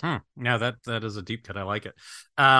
I think, well, if I was going to do just like family, I think The Brood's a pretty good family movie. But if you want to reject the day completely, and you could go with a Prey and Blood Quantum double, that I think is a kind of a fun rejection of Thanksgiving, with a couple great Native American themed horror films. But there is a perfect movie. I was thinking about this. There is a movie that maybe deserves to become the ultimate Thanksgiving movie because it involves Wendigos and feasting. And if you eat to live, but you don't live to eat, we're talking about Ravenous. Should become the Thanksgiving movie. I mean, shouldn't that just be the Thanksgiving movie? Because we have Wendigo themes, so we have that ties into lore, Native American lore, themes, and we have people eating each other to stay alive. Robert Carlyle as a Colloquin is one of the greatest characters in this movie, and it's all about kind of the conquest of America and discovering new country, and it's still. I think this is the time to bring it back. I feel like if New Bev has played this quite a lot, but I think they need to bring it back for Thanksgiving and become the movie that gets played because. I know we both love this film. It has a great score, and it's very funny and is very well written, very well directed by the late Antonia Bird. Wish we had more movies from her, and I wish that movie was more popular in her time. But it's a cult classic now. So I remember seeing this on probably like HBO or Cinemax when I was in college and turning it on midway through and not realizing what it was and being just completely enamored by it. Like it felt like you were watching like a period piece, serious war film. And then they're cracking jokes about eating each other. It's wild. And now rewatching it, I was like, oh my God, this is like pure art. It's just good. I think I was coming off a Train Spotting high, and so I was like, as soon as I saw there was a movie called Ravenous in the theater, we all went, and we didn't fully get it. We were like, that was a strange movie. And then over the years, I like it more and more. Pretty fun Thanksgiving idea. Okay, let's go to Christmas. Yeah, like I was saying about Christmas, I do feel like it's pretty saturated. I feel like it doesn't feel sacrilegious anymore in the way that it used to be seen as, oh my God, you can't do that. Now it seems like a starting point for a lot of movies. So, depends where you want to go. I'm curious where you take it.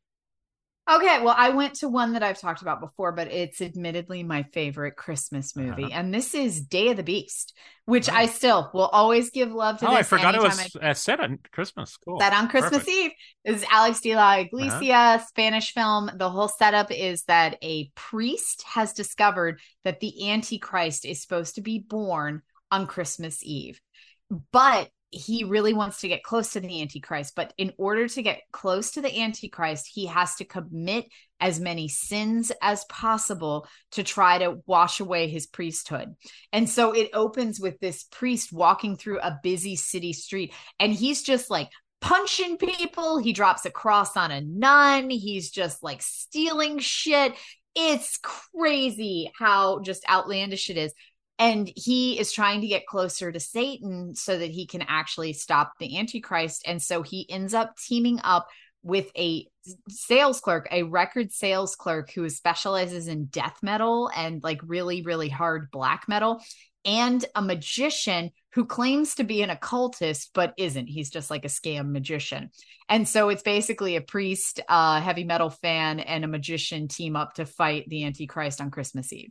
It's hilarious. Great and movie. It's actually got some really chilling moments in it too. Like it's a horror comedy at its core, but it does have some chilling moments. Like there's a goat scene that's pretty intense. That movie rules. Didn't we host it for USC online screenings during that period? We did. A Blu-ray release, I think. We did host an online screening when Severin did the Blu-ray release of this. That was fun. back during the pandemic. So there is a beautiful Severin Blu-ray release of Day of the Beast, which I recorded commentary for a couple. I did Perdita Durango around the same time period. So I didn't do the Day of the Beast one, but this film just is so good and does not get nearly the love that it needed. This was a really hard one to find for a long time. And it was. Day of the Beast, 1995. It was VHS. Wonderful Christmas. Yeah, that was always hard. And I like that.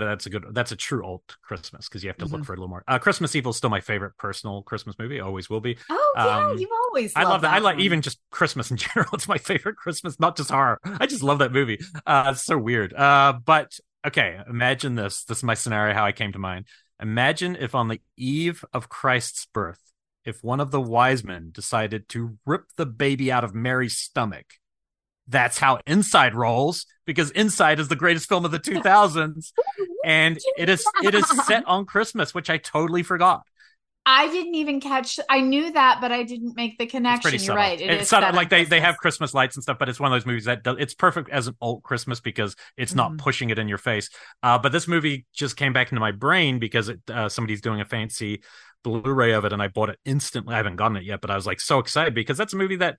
It's just so intense. Not many movies have really captured the ability to do unrelenting in that way, where it just keeps going. It's only like 80 minutes long, and it's just a total. But yeah, so a woman who is pregnant loses her husband in a car accident. That opens the movie, and then she's about to give birth a few months later in her house, and a strange woman played by Beatrice Dahl, who has played a strange woman many times before, from Betty Blue to. That's what she does. She's very good at it. Has that great gap between her teeth. She just wants to take it, and for no reason, kind of like The Stranger. She's just like, because I want one, and that's it. And it's just a very intense, scary movie, and I think it kind of celebrates the defending your the difficulty of birth for Christmas. So it's not the most happy movie, but I think it's a great Christmas movie. Okay, so closing out our festival and leading us to the new year, New Year's Eve. The only movie there's New Year's Evil, of course, but Terror Train is actually set on New Year's Eve, and that's a fact I didn't actually think about, but it is. So if you're looking for a legit ones, but what were your ideas here? Okay, so I have to say New Year's Eve is one of my favorite holidays, or more of New Year's Day, because New Year's Day, I remember that about you. I remember that. I'd forgotten. I love New Year's Day. Before, yeah. It's the day that I wake up feeling more motivated than any other day of the year. And I wish I could bottle the way that I always feel on New Year's Day, where I wake up with this, okay, it's time to get some shit done. It's time to, have this motivation to feel like I can start again, like I can do something special. I wake up every New Year's Day feeling so fucking amazing and ready to go. And then it'll wear off by like mid-February. But if I could just bottle that and keep that all year long, like I want to wake up every day feeling like it's New Year's Day. I see you waking up and just pushing play on your little headset, and it just is like New Year's Evil. New Year's It's doing Evil. that little voice. Evil. So okay. I'm not a big partier. So like the New Year's Eve thing never really did it for me. I usually put together a puzzle and, eat brie. And that's about the extent of my New Year's Eve. But New Year's Day fucking rocks. So what I specifically focused on was the idea of purging something and bringing something else into your life, or purging something and coming to terms with the demon. And so I have two because they're so vastly different, but I started with Gothic from 1986. Oh, right. The Ken Russell. Yeah, which is it's basically the story of how Mary Shelley wrote Frankenstein, where it's a group of people gather. It's Byron, Mary Shelley, Claire, I think, yeah, Shelley. There's a couple of different it's Shelley's husband is Mary Shelley's husband's. Yeah, it's Julian Sands. Mm-hmm. Gabriel Byrne is Byron.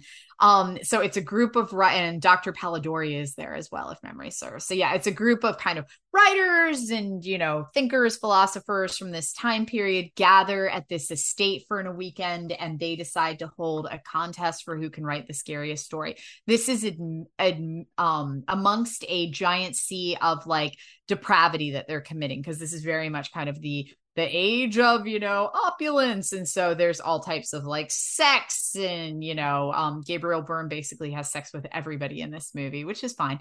Good for him. And lots of drinking and, opium use and stuff like that. But they start telling each other these scary stories to have a contest of who can create the scariest, which is the true story of how Frankenstein is written.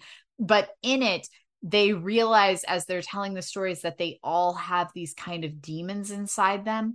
And as they're telling the story, something kind of manifests itself in the castle and comes to life and starts attacking them. And in some cases, like the woman playing Claire becomes possessed and starts kind of possessing all of them. And it's up to Mary Shelley, who's played by Natasha Richardson in it, to defeat it. And that is what she bases the story of Frankenstein off of, is kind of manifesting your demon and then coming to terms with it and defeating it. And so I've always loved this movie because it's Ken Russell. So it gets real fucking weird. It's full of depravity, and then it gets way fucking weird. And it's got all these weird religious symbolism, and just the, Claire has like boob eyes at one point where she's like, look into my eyes, and then the camera pans down and her eyes are in the middle of her boobs.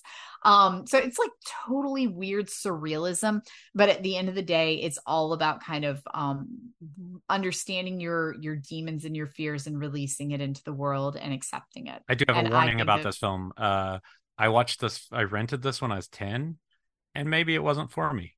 So if you have a 10-year-old, maybe this movie is not like. So I rented this at 10. Did I mention the copious depravity? I truly, because the cover is a great cover, and it was one of those VHS covers when you're a kid. You're like, oh, okay, I'll get that next with my horror bundle.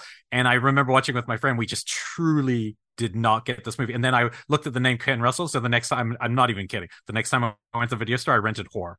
And this is the video store at 10. And I then after Horror, why? Right, because why? I was like going, well, it's Ken Russell. I rented that. And then after that, I was like, maybe Ken Russell's not for me. Now, as a grown adult, I am a big fan of Ken Russell. But as a young person, I didn't fully understand those movies. No Lara the White Worm. I watched that one too, probably around phallic nuns dancing around a snake. I definitely didn't see Devils too much later. But this was one of those, like, if I go back to my childhood of the movies I rented, that I was like, whoa, not on my wavelength. This was like top of that list, but because I was way too young. So I rented Gothic when I was in high school. This is one that I watched in high school, and I loved this movie so much. This is one of those that I would be like talking about in college and nobody else has seen it but me. But I was like all ready to go off on, how they portrayed Lord Byron and all this stuff. I love this movie, still do. But yeah, manifesting your demon and releasing it into the world so that you can walk away, free from it. I like that. The other one that I picked is a more recent selection, but it's about the same thing in a much more sinister way. This is Sissy from 2022, Australian film directed by Hannah Barlow, love her, and Kane Senes.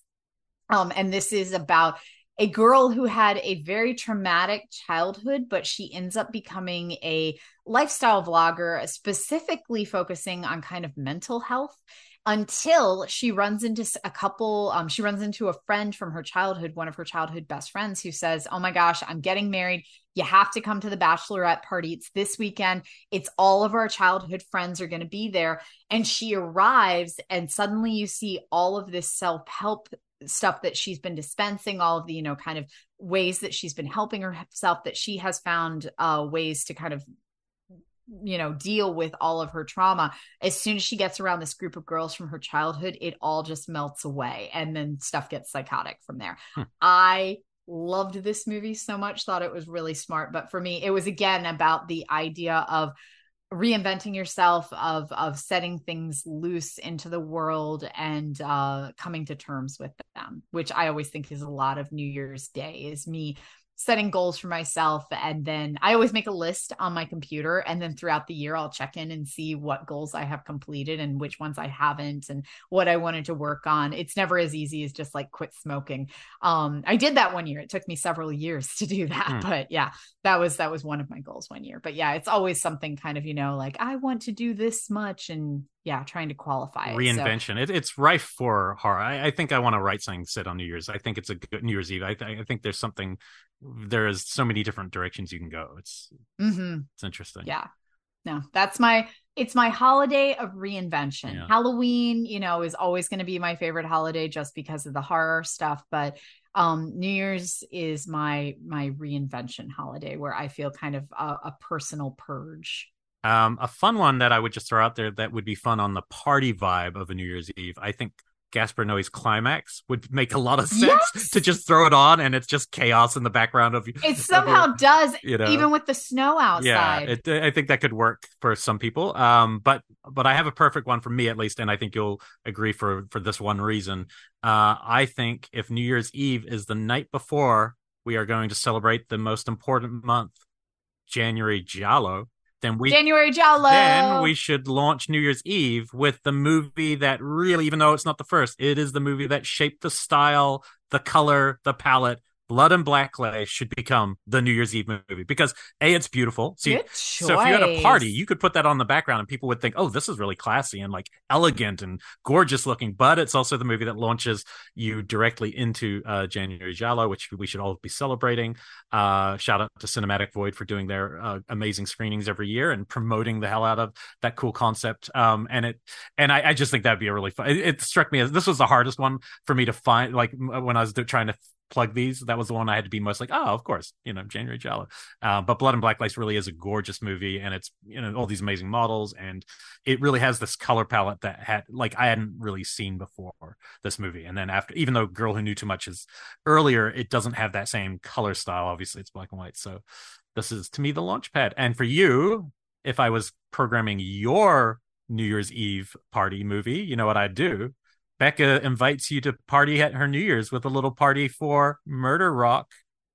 Oh, gosh, I love some Perfect Murder Rock. Movie That's a great New Year's Eve party movie. I mean, if the New Bev played Murder Rock at midnight on New Year's Eve, we would have to go.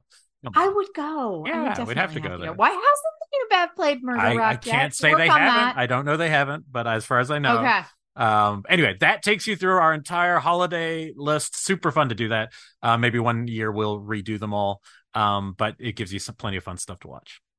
So next year, next year, I'm already there. Next show is going to be our big top 10 countdown of 2023. And our last show for a month. It's going to be our last break. Show for a month. Yeah, we're taking a break because Elric's having like a mental I'm always breakdown. having a breakdown. He's always having a mental breakdown. I hate when I'm the level-headed Wait, actually, one. I thought I was the one that had my shit together earlier this year. I think we take turns. Earlier this Maybe year, we take turns. We take turns. Like right now, I've got my shit together, okay, and yeah, Sounds we good. switch because earlier in the year I was totally like losing it, and now we can swap. It's okay. It's okay. That's why we're here. We're here for each other. It's a support system show. It totally is. But yeah, so we're going to take a month break, which is exciting because I get to go watch a bunch of true crime and Great British Bake Off shows. And then we'll be back in January, all fresh and bubbly, ready to dive in we got some really exciting shows already slated in January, including a cool January Giallo one. And I'm already working on booking February out as well. But our Deep Cuts episode on Patreons will be continuing. So we'll still have those going through all of December and January as usual. And yeah, thank you all so much for support. Who should make our top 10 of the year lists? I don't even know yet. I still have like 2 more to watch. I think I have kind of a strong 5, and then there's going to be some randomness happening in the back end, as we talked about last year. It's not a terrible year for horror, but it's definitely not as strong as some recent years, so it's going to be interesting. I did want to say that there's one movie I want you to watch for that if you can, and that is a movie called Venus. I think you will appreciate that film. Literally right there on my list at the bottom. I have to watch it this weekend. And I don't think our listeners are really watched that one either. I think it fell through the cracks, and it's I think it's Paco Plaza. It's one of the rec guys, and it's it's not all of it, but when it goes to the crazy stuff, it is definitely up your alley. The scenes that are crazy are so up both our alley. It's kind of our intersection of the kind of weird horror we like, and it just seems to be under the radar. So looking forward to that. And there's a handful. There's a couple new ones I still haven't seen, but there's also somewhere it's like I don't want to watch them, because I've now watching like 65 new horror films this year. I looked at my list; it's like 65. Yeah, I think I'm at 60. Yeah, for new horror films, that's a lot to kind of cover. So I feel like anything that somebody has recommended and said, "Oh my gosh, you have to watch this," I have made sure to watch within the last month. Like I have really done my due diligence to get anything that I thought probably might have made my top 10 list. Yeah, so we'll fill in a couple more. We've got a couple weeks till that episode, and that'll be fun. So we won't do so much up top next week. We'll probably we won't cover anything unless it's saying it's not going to make the list, I guess. But we'll mostly be jumping into that.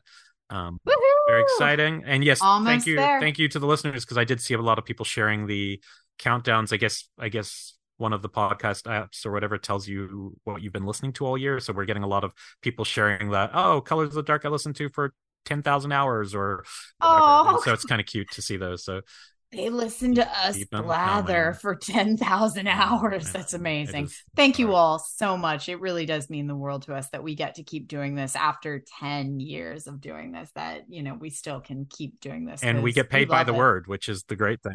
That's why we talk so long. And our 1 hour dream has not happened yet. It never has happened. It will never happen, Elric. No, I keep telling Ernie you. believes. Make this, Ernie believes, but it's never going to happen, Ernie. I try. No, make this our 2023 New Year's goal. Yes, we will start with a 1 hour episode. It's going to happen. By February, the show next year, people are going to be like all of our hopes and dreams. All next year, people are going to, Colors of the Dark, such a tight podcast. If they just hit that 1 hour mark and then it's like hard out. I am impressed with them as podcast. Except people, when we shorten our show, people complain and say, we liked it long. And I'm like, yeah, I know, but on Zoom, it gets tired. Is that the Pure Cinema one? No, just or all. This one. We've always had that times we're shorting things. People like, but I am a bit of a believer in the 1 hour commute. I feel like that's a good length for a pod. So that's mine. I'm like, I got mine's an hour and 15 to USC on most days. That's like a perfect. But 4.5 minutes ago, we had a clean out, and then we talked about why podcasts should be shorter. We kept going. So now we're actually talking about the length of podcast being the issue while we keep talking about it. So at this point, we might as well just keep going. Meta. Okay. Thank you to the listeners. Thank you to Fangoria. Have a good night, everybody. See you soon.